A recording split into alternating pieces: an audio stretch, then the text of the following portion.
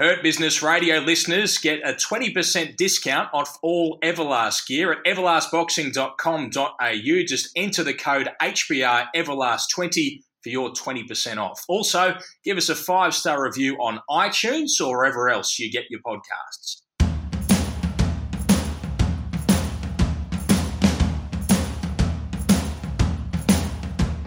Welcome back to another episode of Hurt Business Radio. There's a lot going on, a lot of domestic fights coming up. Can't wait to get into it. We're joined by the classy one, Ben Damon. Ben, how are you? I'm good. How are you, Mickey? I'm very well, thanks. Jay Mitch, the Matador, how are you? Mickey, I'm great. Happy birthday for, was it Tuesday or yesterday? Yeah, happy birthday.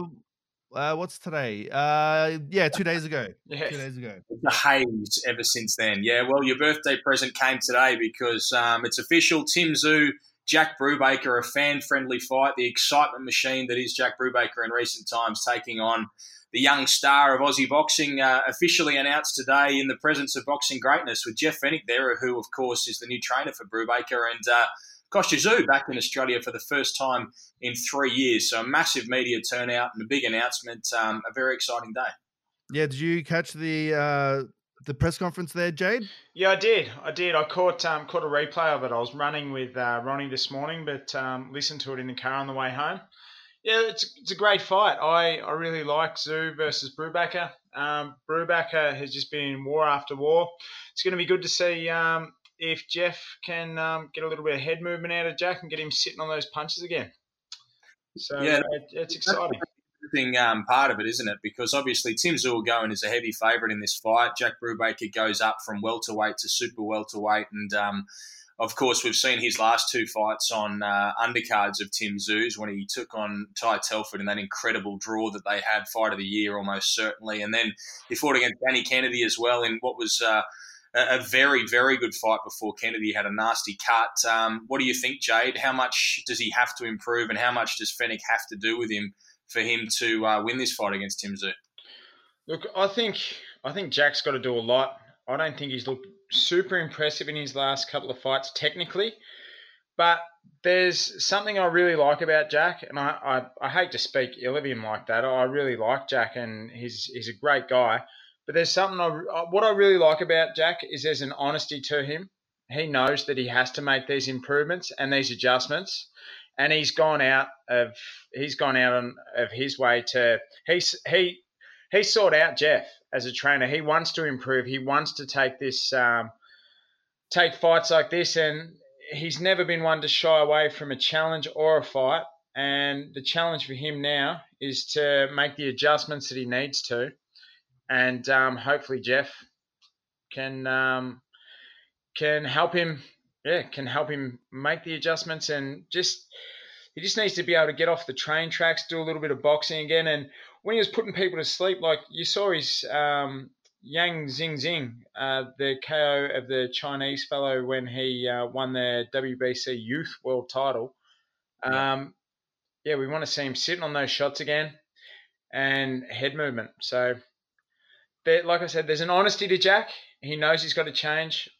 So it's going to be good to see what he brings to the table.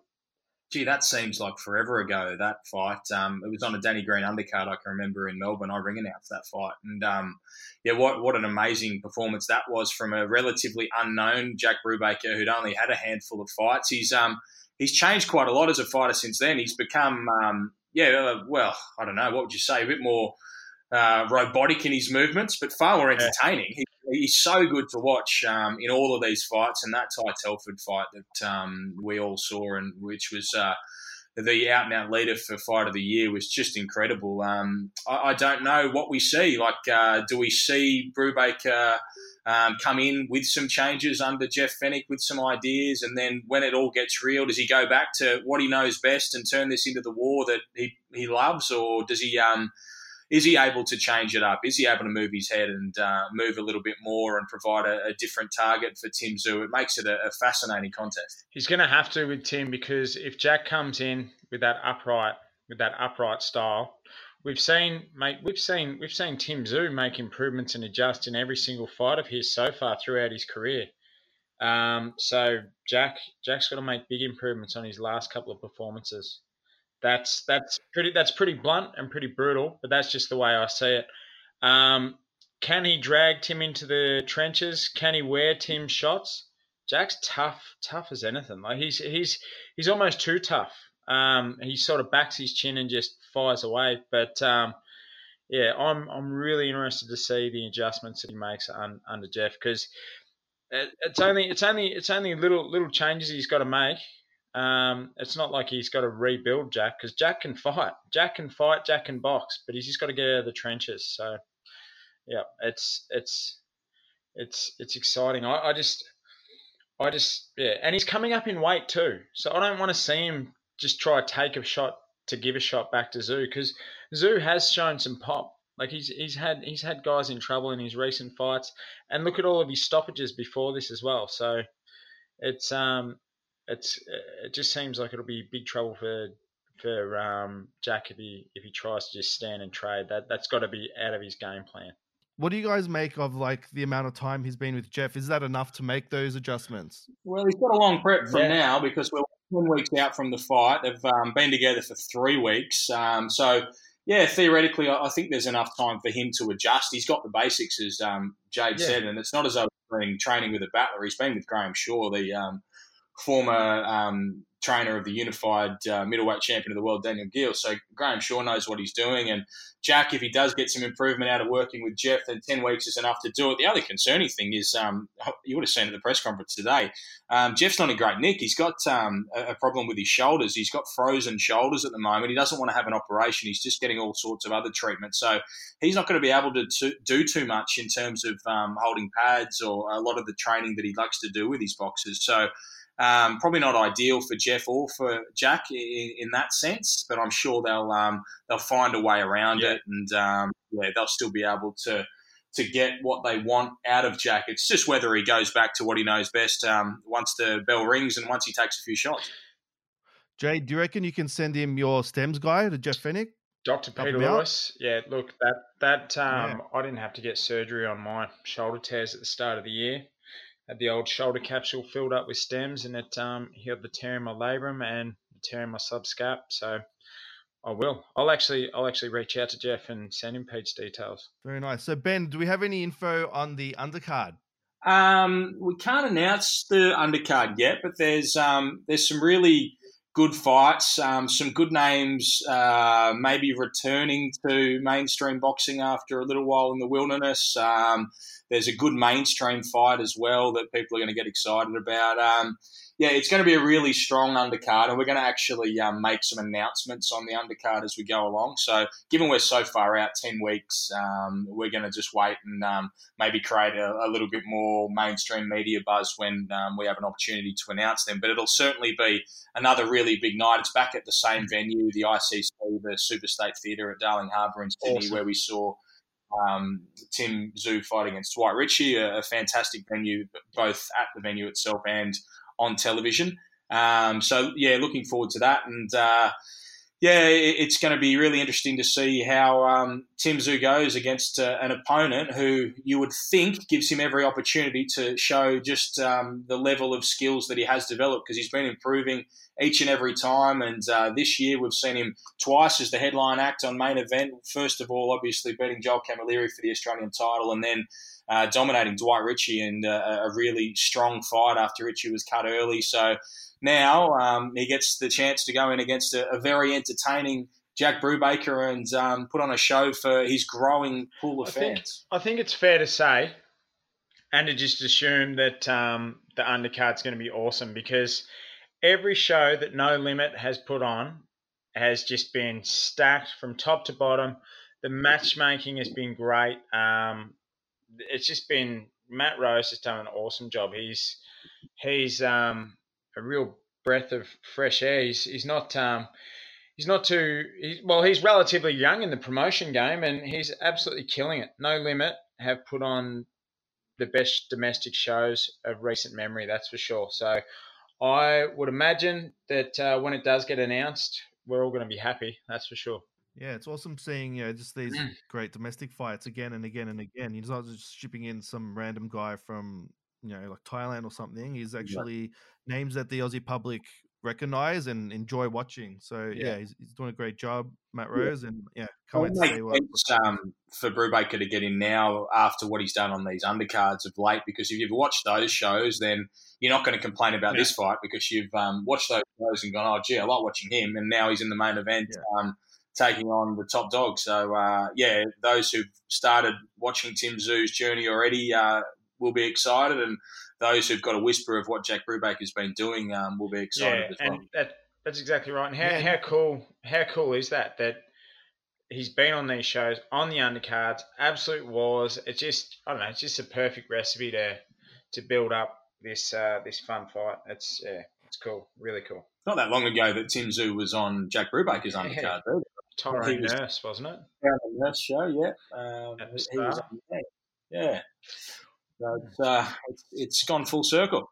Yeah. Yeah, and this is the first fight with the main event new branding, which looks awesome. And I don't know if our viewers have seen the launch video, but it ties in really well with the new logo and just a really awesome way to promote the rebranding of Australia's pay-per-view platform. Yeah, it does look good. It was about time that things are updated and they have been freshened up. So there's a new look on all the main event socials, and they will be on all the broadcasts going forward. So yeah, that's really exciting, and there's plenty of good action coming up, boxing and UFC as well. So it's a really busy time from now to the end of the year. It's cool because it's main event and boxing, pay-per-view, everything in general is it's a changing of guard now. We've got, Tim Tszyu, would we say he's the face of Australian boxing now after Jeff losing to Zerafa?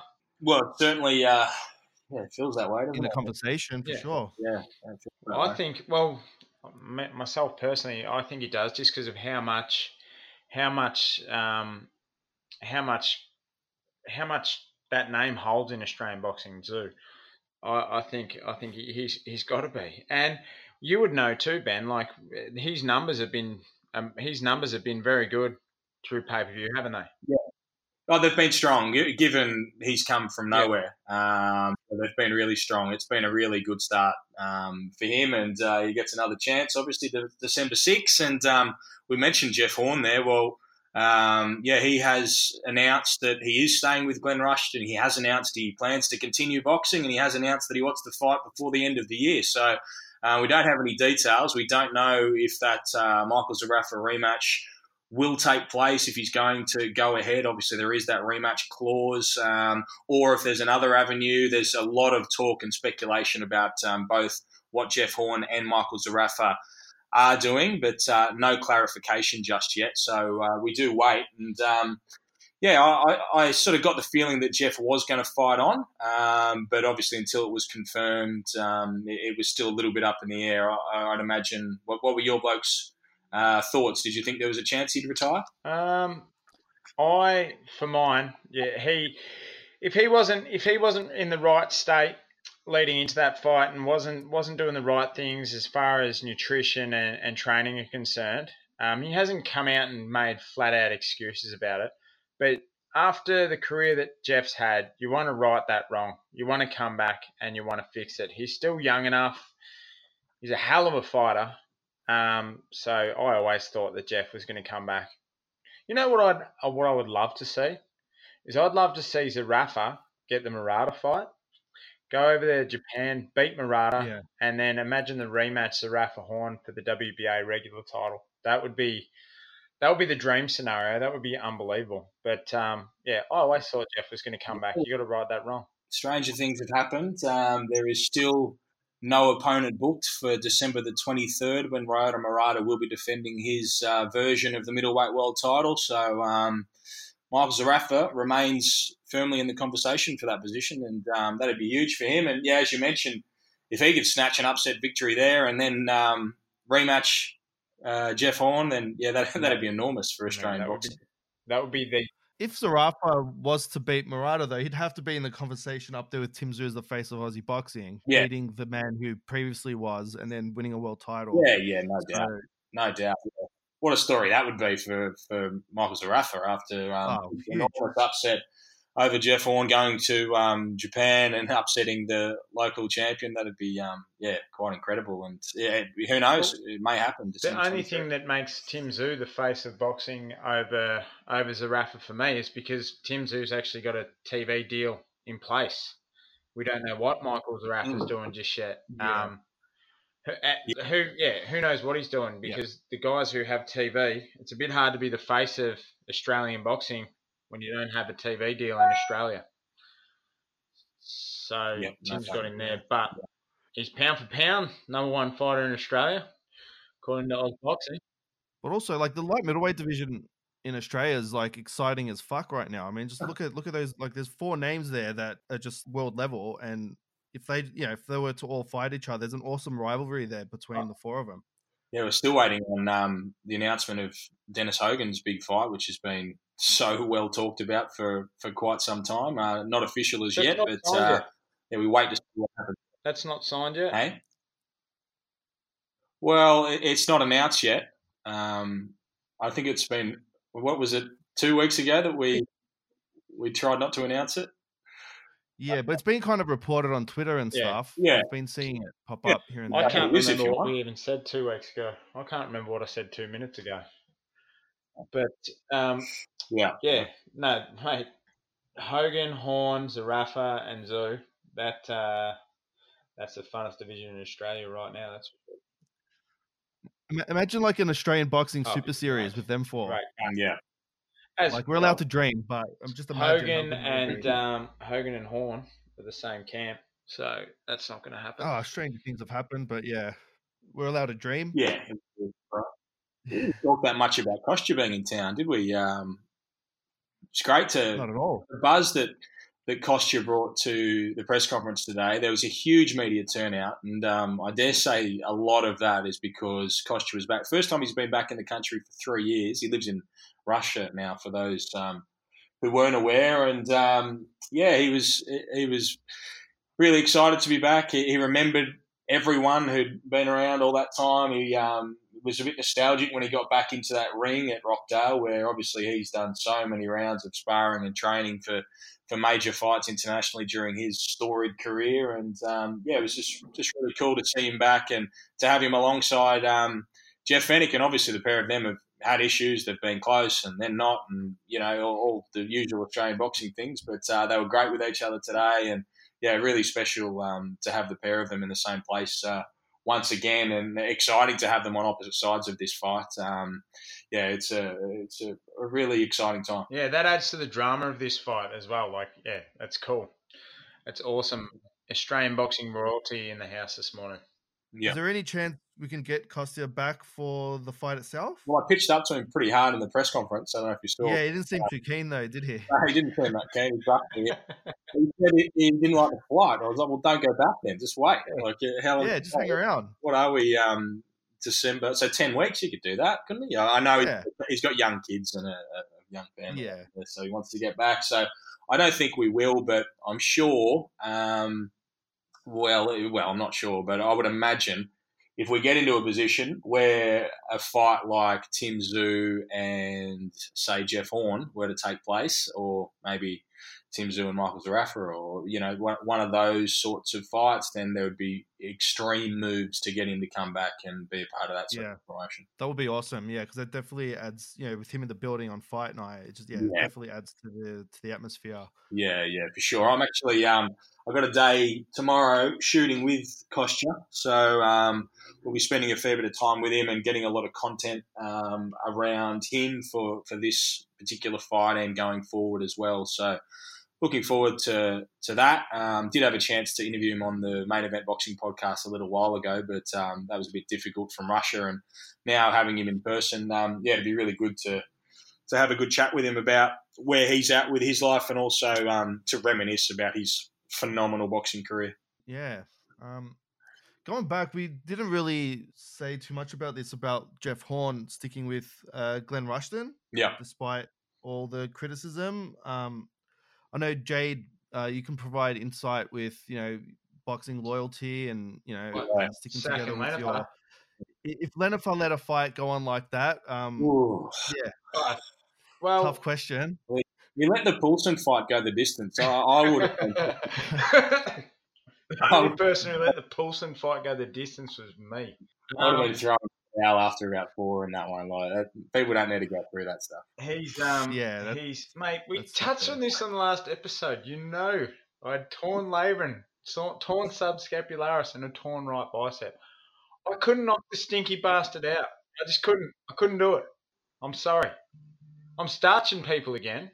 If I was injury free, I guarantee you Stinky wouldn't have got out of there. He wouldn't have lasted 3 rounds. Yes. Wow, what a performance. I wasn't there. Mickey, you weren't there either, were you? I don't think. No, I was very close. I had a wedding in the same building. Could you hear the thud of when... Look, it was deafening. We did have to go outside and see what the commotion was. But funnily enough, I did bump into Jade after the fight, which was a nice surprise. Yeah, we caught up. He looked fresh. He looked like he hadn't even fought. Well, he had. Well, I hadn't fought. How long did it go? What was the official number? 2 minutes, just over 2.5 minutes. Weren't you trying to get rounds? I was trying to, but I just saw the shot. I saw the shot and took it. But I had to be completely honest with you, fellas. I was not expecting that at all. Lenifer has been saying I've been throwing a lot heavier, a lot harder now. I have faith in my body. Like for the past 2 years, like every time I've like thrown a left hook properly in training, I've like literally had to stop training there and then and have a few days off. Constant anti-inflammatories, just my body was in all sorts. So it's just great to be able to train properly again and throw solid punches. Tamba in his career, he's just a journeyman. I was really honest about my opinion on Tamba. I thought that I could possibly get him out of there late. But, just to be able to throw shots heavy again from the onset. I sort of was throwing shots with a bit of venom on him. And I just caught him with the right hand and the left hook was straight behind it. I'm kind of spewing. I sort of just touched him with a jab on the way down. I chopped him down like a big tree. I hit him with the right. Left hook, he was gone. He was on his way down. I'm just going boink with the little jab on the way down. Just made it look terrible. But, yeah. But I wasn't expecting it. He's been very durable. He's never been starched like that before. So huge result for Lenifer as well. He lives to fight another day. Yeah. So we'll see how we go this next camp. But yeah, he's hanging in there by the skin of his teeth at the moment, Lenifer. So yeah, which takes us to Glenn Rushton. Yes, talking about moments ago. Yeah, so it has been confirmed that Jeff Horn will be sticking with Glenn Rushton. There was ample criticism, as you mentioned, Mickey, obviously around the stoppage in particular. And it's pretty clear that Jeff wasn't particularly happy with some of the things that Glenn said in that press conference that we were all at after the fight. He decided he's going to stick with him. He doesn't feel that he needs a change. I'm not surprised at all about that. I think it would have been an extremely difficult conversation for Jeff to have with Glenn. I think it actually would have been a conversation that would have been too difficult. I think he would have rather retire than have that conversation, to be perfectly honest, because they're so close. Yeah. Like a father-son sort of a thing. And there's obviously a great deal of belief. He's one of those guys, Glenn Rushton, whether you like him or not, he gets in the head of his fighters and they want to fight for him. And he's got a little bit of a cult going there, actually, the way that it feels, the way they talk about him. So I can completely understand that that's the decision he's made. I don't know. What do you think, fellas? Do you think it's the right decision for him to stick, or did he need a change? Look, at the end of the day, I believe it comes down to that belief in your trainer. From the outside looking in, it's easy to criticise, but only Jeff knows what he needs and what works for him. And he's champion of the world under that man, and that's the only trainer he's ever had. So he's obviously doing something right. From the outside looking in and listening to guys like Jeff Fenech, who I love listening to Jeff. He's tried and proven, and listening to him talking about, you've got coaches and you've got teachers. It's just a really hard one. I know for myself, we joke about giving Leonard for the arse all the time, but we're joking. I was joking. He may look. Ah. Another thing too, Leonard, from the outside looking in, that bloke looks useless, but he's all right. He goes. We never said useless. That was rough. I'm going to cop it for that. Sorry, Lenifer.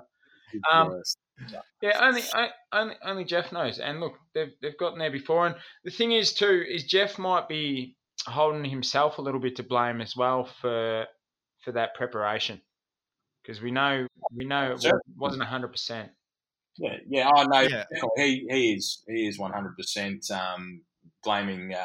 Not always. He's certainly taking some of the blame himself. He knows that preparation wasn't as good as it needed to be against a world-class fighter like Michael Zerafa, and he found that out. So, yep. And we look at what he does next. If he thinks he can compete at middleweight and have a rematch with Zerafa, or if it's completely avenue. I don't like Jeff at middleweight. I think he had a big advantage as a welterweight with the size and the strength of Jeff. We watched the way that he nullified Pacquiao's second and third attacks, like how Pacquiao spring out, spring back in. Jeff was able to close the distance and just maul him, just shut that down. He's not going to be able to do that. He's not going to be able to have that physicality with middleweight. So, listening to your podcast with Jeff Fenech, I think Jeff needs to be 100% dedicated if he's gonna continue, and he's got to come back as at least a junior middleweight, or have another run at the welterweight division. I know it's all well and good for me to say that, and it's all well and good for Jeff to say that too. But sitting there as a cruiserweight as we speak. Me? Yes, I am. I couldn't even lie then. You got angry there for a minute. I'm sitting, if you must know, I'm sitting at 83 kilos right now, which is the lightest I've ever sat in between fights. Okay. Sorry? That's good. Mate, it's amazing. So before I start the weight cut, I'd like to be at 80 kilos. Normally I'm around 83, 85 kilos. I cut to 76. I get back in the ring the night after at 85 kilos. Yeah. That's why I look so ripped. Yeah. Yes. Well, I guess that takes us along to what is next. Your favourite fighter? My favourite. The removalist.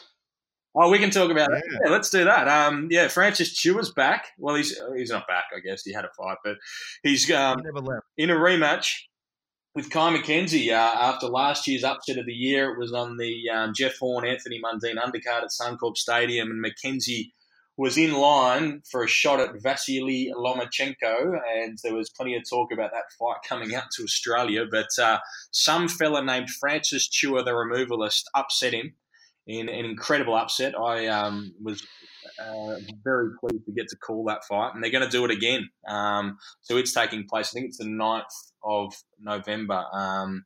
It's a show in Western Sydney, so a non-televised show, but hopefully there's a stream of it, because McKenzie and Chiuwa, what a cool fight for the rematch. What a shame that's not televised. Yeah, that would have been good on the undercard of the Kazoo fight. What's the go there? Speak to Matt Rose. That should be on the undercard of Zoo Brubaker. That'd be great.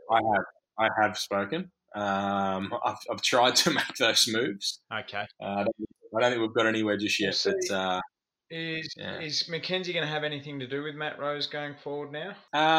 Well, I don't think they ever officially ended their association, but obviously he disappeared after that loss. This is his first fight back. So first fight in very close to a year. Yeah. And there are a lot of question marks around the professionalism of McKenzie's preparation for that fight. So, I don't know, to be honest. But regardless, repeat or revenge. What do you guys think about him going straight into a rematch? Did he need to have a tune-up fight? I know every fight is different, but McKenzie, when he's 100%, is an animal. He just he's so powerful. He's so strong. And we talk about unprofessional. I've heard all sorts of things about McKenzie. We talk about Jeff Horn's camp not being too bad, having a bit of pizza and some full-strength Coke. Coca-Cola. Coca-Cola. Cola. We talk about pizza and a bit of soft drink. I believe Mackenzie's preparation for that one, he didn't take it seriously at all. So I don't think he needs a tune-up. I think he needs to get back in there and right that wrong. With all due respect to Ben's favourite fighter, but we look at Mackenzie's career up until that point, and I've heard he was very unprofessional in the lead up to that fight. So I don't think he doesn't need a tune up. He just needs a good camp and needs to get himself right mentally and get in there and right that wrong. Doesn't inactivity though sometimes hurt your preparation if you're not sort of war ready in some cases? I mean, it's only going to be 12 months, but yeah, I mean, they say inactivity kills careers. Yeah, it just depends on how. It just depends on how.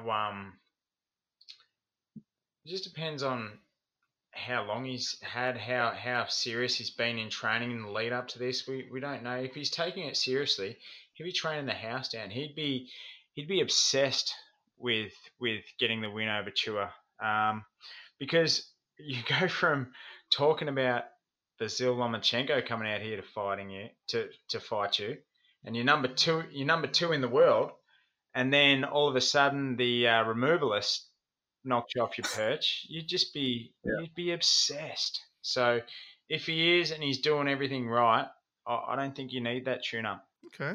Also on that card, Lucas Brown. No opponent confirmed who's meant to be fighting against Bowie Tupou, but Bowie's retired apparently. So that won't be happening.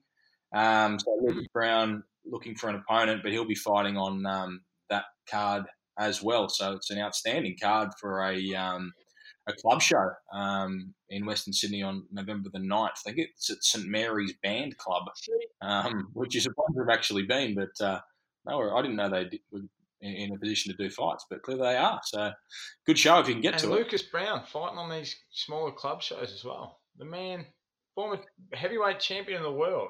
Yeah. Yeah, well, again, he was offered a position. He fought the Punch Bowl not that long ago. He did, yep. I called that fight. He fought against that American fella. He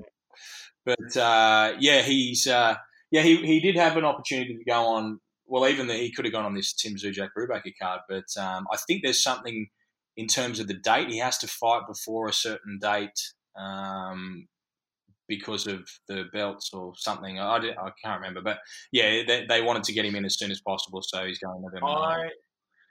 Is there any chance of ever seeing Lucas on a No Limit show? What's that? Do you think there'd ever be? Because I know he was talking to Matt Rhodes, but do you think we'll ever see Lucas on a No Limit cards? Yeah. He's a free agent, so he has a good relationship pretty much with most, and he could fight on anyone's cards if he gets the right opponent. I want to see Lucas Brown versus Leopai. Leopai, that's how tough he was in the Parker fight. I at this stage of both their careers, and just for Australian boxing, I want to see that fight. I want to see it now. That would be so much fun. Well, if Lucas was willing to fight Bowie Tupou, and I don't think there was, I don't know what the money was, but you wouldn't have thought that there'd be too much difference between that fight and the Leopai fight in his mind, or in terms of the cash that would be involved. Would you like it? If he thought that he could beat Bowie, surely he thinks he beats Alex. Yeah, Bowie's no pushover, that's for sure. I was ringside when Bowie knocked out Randall Raymond earlier in the year at on one of the Billy Hussein shows, the one actually where Bowie made his return. Bowie killed a guy. No, it was brutal. It was a scary one. It was one of those ones where you're like, oh no, this is serious. Like something, and he got up Randall. He's a tough dude, but it was one of those shots, and you were just like, oh my goodness. So I have absolutely no idea what's gone on for him to retire, but clearly something. Maybe it's a bad injury. I don't know. Yeah. And Reynold Quinlan and Mark Lucas. Yeah, this is a fight. I think it's in Wollongong. Reynold Quinlan, most recently we saw him against Matteo Tapia. I'm pretty sure the last time we saw Mark Lucas was against Sam Solomon. So the pair of them coming off pretty bad losses. And, yeah, if you lose this one, gee, you're in strife. Yeah, it's both boys, coming off decisive losses. Not like they were super knocked around in those fights, but No. both clearly beaten. So this is this is a real must win for both boys, and I like it. Who do you lean towards for this one? I'd say Quinlan. Yeah. Well, super middle? I would imagine it's at middleweight, is it? Or is it that previously when this was talked about, it was going to be at a catchweight? I don't know where they've found them away here. I know Reynolds was confident he could get to middleweight even in the lead up to that last fight against Tapia, and obviously Lucas can, but I'm not sure.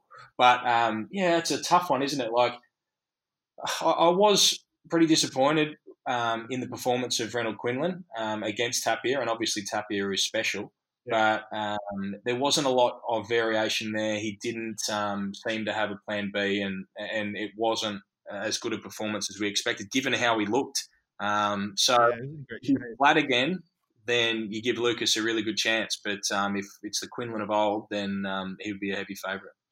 Yeah, I don't know. I don't know what to make of Quinlan Tapia.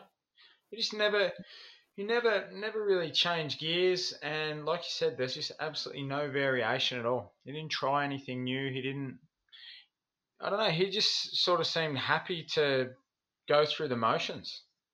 It was a weird one too in calling it, because you sort of going into the fight, because he looked how he did and he seemed so pumped and ready. I just expected a really dynamic performance from him, and it just didn't come. Whether Tapia is that good that he makes you look ordinary and he worries you out of your shots, maybe that's the case, but he just never got going. Yeah, that's a weird one. But yeah. Yeah, I mean, he's had a weird career, though. Like, he's moved up and down in ways, taken all these crazy tough fights, like, one after another. Surely that's all taken its toll as well. Yeah. Fighting Joshua Boazzi on a few weeks' notice at light heavyweight, for example. Yeah, absolutely. He's had a crazy career, just up and down, taking some ridiculous fights. I hope he's been paid for them. That's all I can say. Yeah, there's been some mistakes made, no doubt. Like, even in the preparation for his fight against Chris Eubank, coming off the victory over Daniel Geale, it wasn't as professional a preparation as it could have been. That is for sure. And then obviously had that incredible war with Damien Hooper, a great fight, but again at light heavyweight. There's been a lot of mistakes made, but he's been entertaining, and no doubt he'll be entertaining again against Mark Lucas. Yeah, I'll tell you. For sure. And sorry, you go. Sorry. No, go for it. Another Aussie fight, there's a bit of speculation around, which is interesting for me just because I love seeing this guy in action. And I think he's going to do great things, is Daniel Lewis and Victor Nagby, three-time world kickboxing champion. There's a lot of speculation around that fight happening. And so I know he's Daniel Lewis is fighting, is it tomorrow even? Or the next day, he's got a fight somewhere in Western Sydney. This too, Daniel Lewis, like his last fight against Wade Ryan was on TV, and that was such a great, fun fight. The public needs to see this guy. He's something special, and he's a future star for Australian boxing. I want to see this guy on TV and in big fights. Who is he fighting? Anyone of note? I don't even know anything about this fight. He's fighting a Fijian fella named Siliveni Nawai. He's also got another fight scheduled after that. Having said that, but it's still so early in the piece, and he's just got to build that record up, build a career. Be active, which is fine. But I, my own selfish reasons, want to see the guy on TV and want to see him in meaningful fights. But provided he's being active, I didn't even know that he was fighting this weekend, or when did you know it was? Yeah. Friday night. It's Friday night. So what happened to his top rank deal? Well, you mentioned before, Mickey, that he does have another fight scheduled. That is an American fight as part of his top rank deal. So okay. Yeah, that would be an American debut if that comes off, and it's in early November. So hopefully that that does come off. Make it hard to make the Nagby fight in December then, if that's what they're talking about. Right, yeah, okay. Yeah, well, I read about it on Oz Boxing. Yeah, that's right. Victor Nagby calling for it. Yeah. Well, Nagby, mate, that's he's got a set of balls on him, that's for sure. Because that Nagby, look, he's an absolute monster in kickboxing, and he's made the switch over to boxing. You and I called his fight against Joel Wright on Wildfighter 1, didn't we? Was it Wildfighter 1 he fought to a draw with Joel White? Yeah. It was, yeah. Yeah, and wasn't overly impressed by Nagby there. But to want to fight Lewis, full credit to him. He certainly wants the big fights and wants to have a crack because he's been vocal about wanting that fight. That's why I knew about it and brought it up. I don't even know and didn't even know about Lewis's next fight. So, yeah. Anyway, it's an interesting one. And, yeah, I love Daniel Lewis. I want to see more of him. Another big fight, which has been getting a bit of attention lately, is Anthony Mundine versus John Wayne Parr. I don't know if there's been any more developments in that. I know we've got a venue now. Ben, is there anything you can share with us? Oh, well, it's made official. They've announced it. It's going to be on the 30th of November on a Friday night at Cbus Stadium on the Gold Coast. So a massive venue, a stadium fight. They've only sort of got half the stadium open. But even so, I think it's somewhere in the vicinity of 15,000 that they're hoping to get there. So that is a massive event. John Wayne Parr obviously is a big name in Muay Thai and kickboxing and also with his limited boxing career, and a fantastic fella as well. And obviously in the twilight of his career, he says that this is going to be his second last fight. He's going to have the boxing event against Anthony Mundine and have one more Muay Thai fight in an attempt to get his 100th win, I think it is, after that. But or kickboxing fight. Whereas obviously Anthony Mundine's been a legend of boxing, and they're both getting on in years, and there's plenty who don't want to see this fight, and there's plenty with question marks as to whether it should be happening, but it is happening. So yeah, Mundine, John Wayne Parr, it'll be certainly a very interesting one. Mate, I think this is a great fight. I love it. They're two absolute legends of the sport, of combat sports. I love it. Who else are these two going to fight? They're in the twilight of their career. It's almost it's almost dumps for both of them. I think this is awesome, and to celebrate two legends at this venue, I look. I don't see him possibly pulling that crowd, but I'm all for this fight. I love it. I like it. Makes sense. It's like any legend in any sport. It's the last chance to see them before they retire, and there's two of them. So it makes sense that they'd get, a fair few people show up. And in defense, and it's nice to see Mundine fight on a Friday. Yeah, in defense fight as well. They're about the same age. It's not as though you've got one bloke who's older against one bloke who's younger, like a fight that is also set to be taking place in late November in the UK with the legendary, possibly the greatest super middleweight of all time and former WBC super middleweight champion who's considered, alongside Joe Calzaghe, their greatest super middleweight of all time, Nigel Benn, who is fighting against the former WBC super middleweight champion of the world, Sakio Bika. That is a crazy, crazy fight. Sakio is 40 himself, but Nigel Benn's 55. So that fight is happening, apparently, over in the UK. The day after one of the domestic shows we'll be doing on Fox Sports, it'll be, I think it's on the 24th of, I think it's scheduled to be the 24th of November in Birmingham, I think. So a lot of talk about this. I've talked about with Sakio along the way.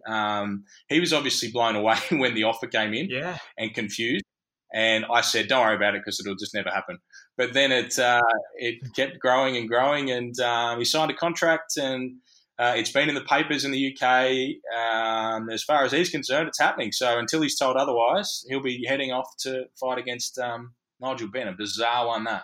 Yeah, it'll be interesting to see. It'd be interesting to see what the UK Boxing Board make of this fight. Well, it's not the BBOC. It's another one. It's the Irish and British Board. Yeah, the Irish the Irish board apparently have approved it or are approving it. So it's not, it's not the British Boxing Board of Control. It's absolutely crazy, and that just goes to show the champion mindset that Nigel Benn obviously has. He thinks the age of 55, he's happy to come back, and they made the offer to Sakio Bika. Yeah. He could have picked a fight with anyone. Why would you want to fight Sakio Bika? I know, what's Sakio? That's bizarre. I know. Sakio Bika at 33, for me, scares the hell out of me.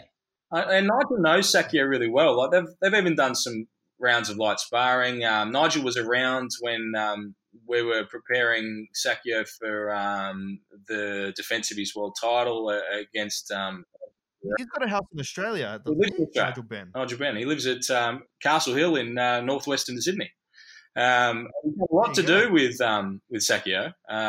He's a part of the documentary that I made on Sakio Bika's life. He's in the documentary. So, yeah, it is a fascinating one that he chose him. I haven't spoken to Nigel since this all came out, but it's the one that they've gone with. You'd think that he would have preferred someone who isn't quite so much of a lunatic, but or Chris Eubank. Yeah. Well, that's what he wanted. So he's been talking about fighting for a long time, Nigel Benn. He's been trying to get that's his main one that he wanted was the fight with Chris Eubank Sr. But that couldn't happen. Yeah. So he's gone through a number of other potential opponents, and he's ended up here with Sakio. It is a bizarre one, but I'll be watching it. Yeah, absolutely. Yeah. Too young to appreciate when he'd fight back in his heyday. So just go and have a look on YouTube. It's crazy. He would. Oh yeah, it's amazing. To see it live though was probably. I can understand Eubank Senior or Steve Collins or someone like that, but Sakio's crazy. Well, that's what they tried, both of them, and I don't know how many they tried in between or what took place, but then they've gone to Sakio. See, I wouldn't want to fight Nigel Benn, that's for sure, because he's 55 years old, and I almost feel disrespectful saying this, but I couldn't imagine. Like, could you imagine if that was what I was known as in my career? Even though the man's an absolute legend, arguably one of, if not the greatest super middleweight of all time, absolute excitement machine. I love Nigel Benn, but I would never fight Nigel Benn because imagine getting starched by Ben at 55. It could happen. That'd be never live it down. I'd have to quit this podcast. That's for sure. Because you gentlemen, I was going to say something else, and you gentlemen would never let me live that down. Getting starched by a 55-year-old Dark Destroyer. Yeah, or alternatively, and it's obviously a darker thought, but if you did hurt Nigel Benn at 55, a legend of the sport, like if Sakio was to knock him out, and if he were to be hurt, it's a really difficult situation. That's the worry. Is as you get older, it's not the body might be right, everything might be good, but you can't take the shots off these killers. It's not right at that age. Like it's a real worry because well, hopefully Sakio. Yeah, what's the approval process for the Irish Sport of Boxing Control? Yeah.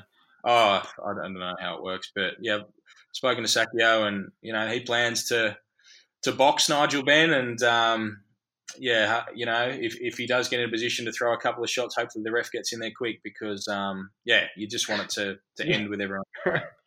You spoke to Sakio, and he said he plans to box Nigel Benn.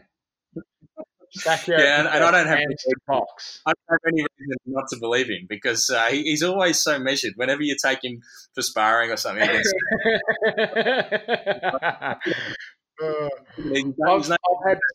he's like, okay. I've had Sakio. Yeah. I've had Sakio down here sparring with me. Yeah. And he told me, he goes, you move a lot. He goes, I would punch you in the legs to slow you down if we were fighting. I'd hit you low. I've seen him go. And mate, I was extremely fit and moving around the ring like a lunatic because I didn't want Sakio to touch me. Our final sparring session, Holy shit.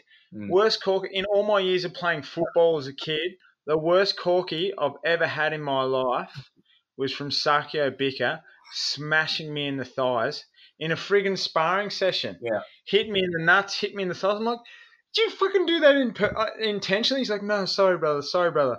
Start moving around again. Crack, he's hit me low again. Yeah. He's a bad dude. I know. He's a bad dude. Sakio doesn't box. Yeah. Sakio's not going to take it easy on anyone. You get in the ring with that man, you're in trouble. I know. I helped organise Sakio's trip to come and spar with you, and he said that it was really enjoyable hitting you in the legs, actually. Really Trying to slow me down a bit. Yeah, no, I'll bet it was very enjoyable. I did one day. I won't say who the fighter was, but he sparred with a young heavyweight who was going very well at the time. And yeah, the expectation was that he was going to take it quite easy, but jeez. I think in the rounds he was saying, "Oh, just back off a little bit." He said, "Yeah, no, definitely will now." And then he would just go to another level again and again. Afterwards, you're like, "What were you doing? Why are you doing that?" And he's like, "Oh, you have to show them who's boss." You're like, "All right, thanks for that." Well, see, the thing is too, and it's off-putting because Sakio, if you know him as a person, is lovely. Yeah. But I suppose that's what makes him Sakio. Yeah. Is you put him in, he steps between those ropes. Don't matter who you are. Yeah. Don't matter how nice you've been to him. Yeah. He's going to punch you in the legs if he has to. Those who have a full appreciation of the career of Sakio Bika, go and have a look. It's on YouTube. The final of the Contender in the US when Sakio Bika fought against Jadon Codrington. Codrington was the favourite going into the tournament. Those two got through to the final, and the producers were very keen for the American to win and not Sakio, but it did not go that way. The first round is the most phenomenal round of boxing where both fighters go down, and Sakio was gone. But then he got up and just mauled him and finished the fight and pretty much finished Jadon Codrington as a prospect and slowed down his career significantly. It's brutal and just an incredible performance from Sakio. And it pretty much sums up him dropping his opponent, then getting dropped badly and climbing up and gutsing it out and winning like he's something else. Yeah, absolutely. He's a legend. Anyway, we got stuck. An all-Aussie fight we didn't mention, and I think it deserves a mention. Shannon O'Connell versus Shanika Johnson. Yeah, that's a great one for the girls. I really like that fight. It's no secret. Probably my favourite female fighter is Shannon O'Connell. She's an absolute monster and makes me feel like an absolute little bitch with her mindset. She's a bad lady. And Neeks is a young up-and-comer who's hungry. While looking at her career so far, she's yet to be tested at all. She hasn't fought anyone yet. Yeah. Whereas Shannon has taken on all comers. She seeks out the hardest fights time and time again. So you've got Shannon, who's battle tested. She's been in wars. I don't think her return fight, the one on the undercard of Horns of Rafa, she didn't look all that impressive that night. But maybe she's blown the cobwebs out, and that was an absolute war. And she dropped her opponent in the first round. Yeah. So it'll be interesting to see if Shannon bounces back and we see the Shannon of old in this fight. And we've got Neeks, who's been very, very impressive on her way up, but is yet to be tested and will be so hungry to make a name for herself. So this is a great crossroads fight, and I think it deserves a mention, that's for sure. So it's job, ladies. I really look forward to that fight. Yeah, same weekend as the other fights that we've been mentioning. So it's on the 8th of November at the Melbourne Pavilion. Really good. Well, it's good. It's a shame. Well, it's a shame that we couldn't get that on a televised card because Shannon's never in a bad fight. I remember the first fight I ever saw of Shannon's, and I didn't really know much about Shannon. I knew a little bit about Di Prazak, and Lucia Riker is probably one of my favourite female fighters of all time who was in Di's corner that night. But I was sparring with Jake Carr at the time. We went along just to watch Jake fight, and it's a long drive. It's a late night. Shannon and Di were about to fight, and myself and Dad were actually going to leave. And by the end of the first round, like we're out of our seats. It was unbelievable. Like, and I've just loved watching Shannon fight ever since. She's just an absolute monster. So yeah, it's going to be fun. Yeah, good fight. Looking forward to it as well, for sure. Yeah, definitely. If Neeks can win this, is kind of like a coming out party to Australian or to the Australian public, which is good. It's not televised, so that's a shame. Well, yeah, I mean that's true actually. So coming out show to a stream. Yeah. Well, yeah. Also, talking about other big fights, there's been speculation of George Kambosos fighting Vasyl Lomachenko. Yeah. I don't know if how like legit that is, or obviously Lomachenko's got a lot of options. Yeah, when it happened, so what happened is that Bob Arum said in a conversation in an interview, when asked about who potentially Lomachenko could fight next, he mentioned George Kambosos' name, and the fight hadn't been discussed. I've spoken with Kambosos' people; like the fight had not been discussed, but the fact that Arum had his name there and said it, he's obviously thought about it, or something's happened. So even though nothing seems to have happened since, there haven't been any developments, at least he's there in the conversation. Like he's in Bob Arum's head. So that's a good place to be. I don't think that the fight happens, and certainly not anytime soon. But gee, just to be in that conversation and to be in Arum's head like that means that there has to be something around the corner for him. Well, yeah, former sparring partner of Manny Pacquiao. He's been in the world ratings for so long now, and I believe one of his training partners from Miami was signed to Top Rank. So we've actually seen George with Bob before, so of course he knows who he is. I just want to see George active. I just want to see him in big fights. Maybe not the Vasyl fight, if I'm being totally honest, because I reckon George is world champion material, but nobody in the world beats Vasyl Lomachenko. The guy's not even human. But yeah, George is in the conversation. That's cool, but I don't particularly like that fight. I want to see George take on one of the other champions. I think George can become champion of the world. Yeah, well, let's hope he I agree with you. The Lomachenko fight is. But George too. He's so popular as well, like on social media and that. Yeah. He's a popular guy. I want to see him back in Australia on these televised shows.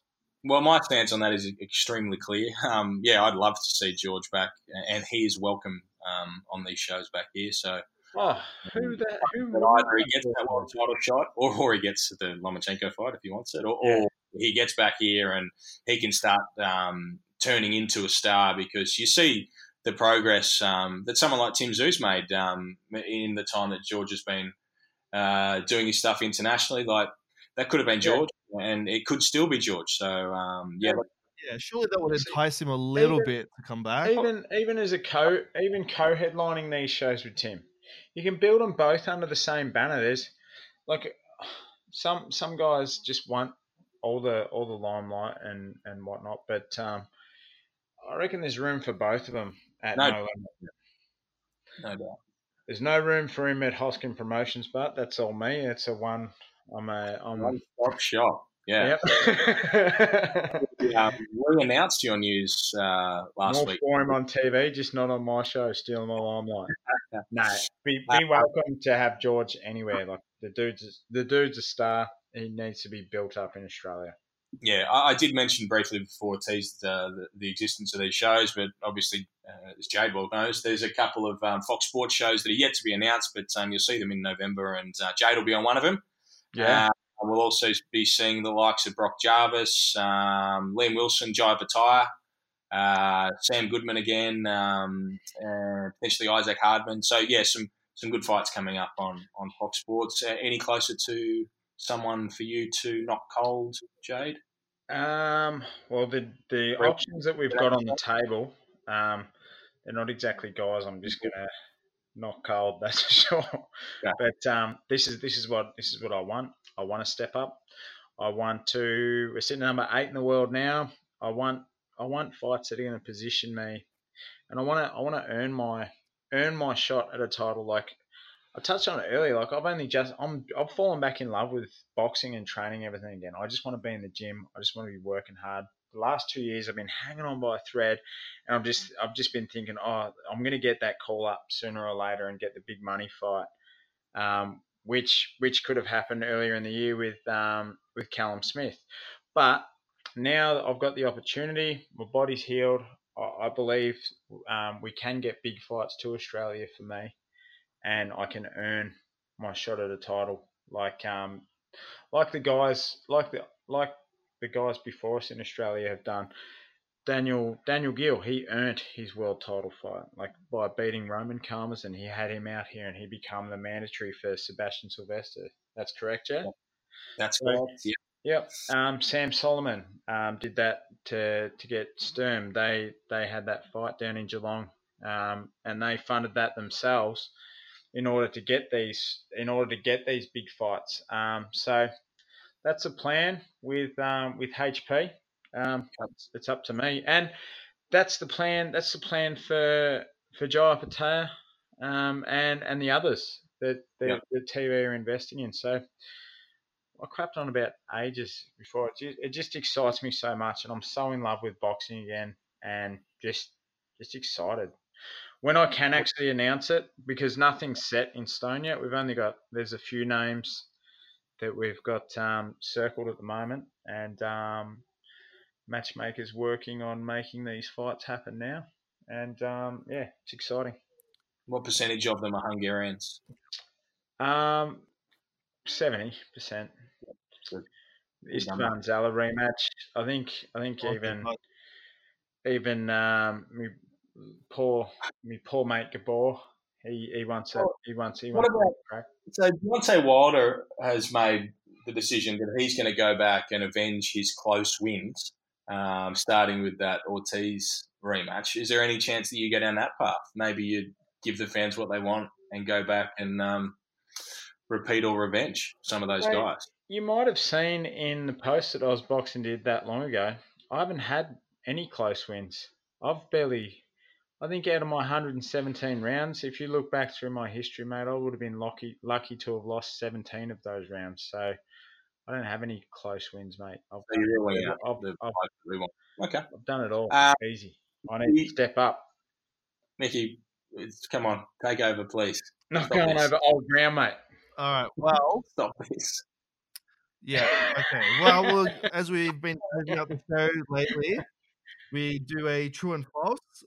We've already answered a lot of these. Afterwards to tell me all the same shit again, this bloke. Sorry? You know, he'll ring both of us afterwards to tell us the same shit he's just told us now, you know. Yeah, well, Jade, stay away from your car from any driving. Yeah, I just get bored. I get bored, and Ford, the good people at Wignall Ford hooked me up with great cars with really good Apple CarPlay and great hands-free, so I get bored while I'm driving, and I call you guys. Jade is the best pound-for-pound segue of sponsors. All right, what else you got for us, Mickey? What are they? Let's go. All right, true or false? Again, we've already covered a lot of these, but maybe you want to elaborate a little more. On the back of today's healthy turnout, Tim Tszyu is now the face of Australian boxing. True or false? I'd say true. Yeah, it's hard to argue, isn't it? Even though Zarafa is my boy, I love Zarafa, but yeah, Tim Tszyu's got the TV deal. Hopefully, we see Zarafa sort something out soon. But for now, it's got to be Timmy. Tim or Francis Chua, one of them. Oh yeah, I forgot about that. Yeah, or the removalist. Yeah. Again, we've already covered this, but Jack Brubaker will return as a pure puncher under the guidance of Jeff Fennick. True or false? Jack's never been a pure puncher. He can box, he can punch. Jack can do it all, but I would say he's never been a pure puncher. Maybe he'll sit on his shots a bit more, but I say false because Jack's more than just a puncher. Yeah, I think we'll see. Brawler was a better choice of words. I beg your pardon? Maybe Brawler was a better choice of words. He does like a tear up. Yeah. I don't know what they'll come up with. Does he try and infight with Tim? Does he try and make this a fight at close quarters. I don't know what they plan, how they try and overcome Tim, but yeah, I certainly don't think he's going to come as a pure puncher. This one's more for Jade, but you're welcome to speculate on this one, Ben. Jade Mitchell will fight a Hungarian in his live television debut. Please say yes. Yeah, certainly he will. And why would you pass up that opportunity? I honestly believe the rematch will do good numbers. Better than the Do I get to answer this one, you cunts? No. No, look. This is not on. I've fought more Australians than anyone else in the super middleweight division. And I fought 2 Hungarians before. And old Stinky was Danish, not a Hungarian. Yeah, but he spent a lot of time in Hungary. You guys are fucked. You cannot walk down the street in Hungary without a full-on brawl breaking out, I'm sure. I'm barred in Hungary. Yeah. I get turned around at customs. They don't want to bar me over there. All right, next. All right, last one. A legacy fight between Anthony Mundine and John Wayne Parr is good for domestic boxing. True or false? I think we need to celebrate our legends. If they put a great card together, man, it's awesome. I'm going to say, yeah, it's good for domestic boxing. Wow, these guys go out in a great show and got a good undercard as well. I say, yeah, true. It's good. Yeah, one thing for sure, DDP will be putting on a very good undercard because they always do. I know there's an opportunity for a world title eliminator for Rowan Murdoch as well, which could potentially end up on that card. Who knows if that does take place or not. Ben Marnie's going to be fighting as well. So, yeah, the undercard means that it probably is good. The main event, whether it is good for domestic boxing or not, as I said before, they're similar ages, so I don't think it's a massive scandal. But again, yeah, hopefully no one gets hurt in that one, and that would be bad for Australian boxing. But fingers crossed, everything will be A-okay. This isn't in your shitty true or false segment, but we skipped over. Is Ben Mahoney or Ben Marnie? I should know. I'm actually going up there to spar with Ben and John in October. How to say his name? I'm really sorry, Ben. I believe it's but we skipped over it, and this probably should be in your little segment. Is Ben Marnie? Is he Australia's most avoided prospect along Ty Telford? True or false? Yeah, maybe. Mm-hmm. Maybe. Look, the way I look at this with guys who are on the up, I think. Potentially, I think Ben is fighting for a regional title in this fight. Once guys like Ben, who are dangerous on the way out, once they have something to lose, then the other guys are going to show interest in fighting him. But it's still only early days for Ben too. There's no super rush, and once again, he's a young guy. Yeah, it's good to watch. I don't know about avoided. It's just, is there anything there for people to gain by fighting him, besides getting your ass whooped by someone who's only had 6 professional fights, or however many fights Ben's had now? So it just, he might be avoided, but there's not much to gain from fighting Ben just yet. I think it's good when other prospects fight each other on the way up. Did you just make a true or false question? I did, because all your other ones were shit. The fault. I'm just dirty on that Hungarian true or false. No, well, we skipped over that because and we started talking about the undercard that DDP put together. They got some great fighters, and DDP always put awesome shows on. So I just thought Ben Mahoney needed a bit of a shout out. He's one to watch. I think it's Marnie. Marnie? I think it's okay. Marnie. You call him Ben. Just call him Ben when you're up there. Big bad Benny. Confusing though. Confusing? It is confusing. It reads like Mahoney. Yeah, like Mahoney. Yeah. Oh. But so I did invent one. So okay. Yeah. Anyway. Well, I like. So I would say. Well, I'm sitting on the fence whether it's true or false. Anyway, but it's a hard one. Are you saying though that you've only fought 2 Hungarians as a professional? I believe so. Maybe 3. No, 3. There was Okay.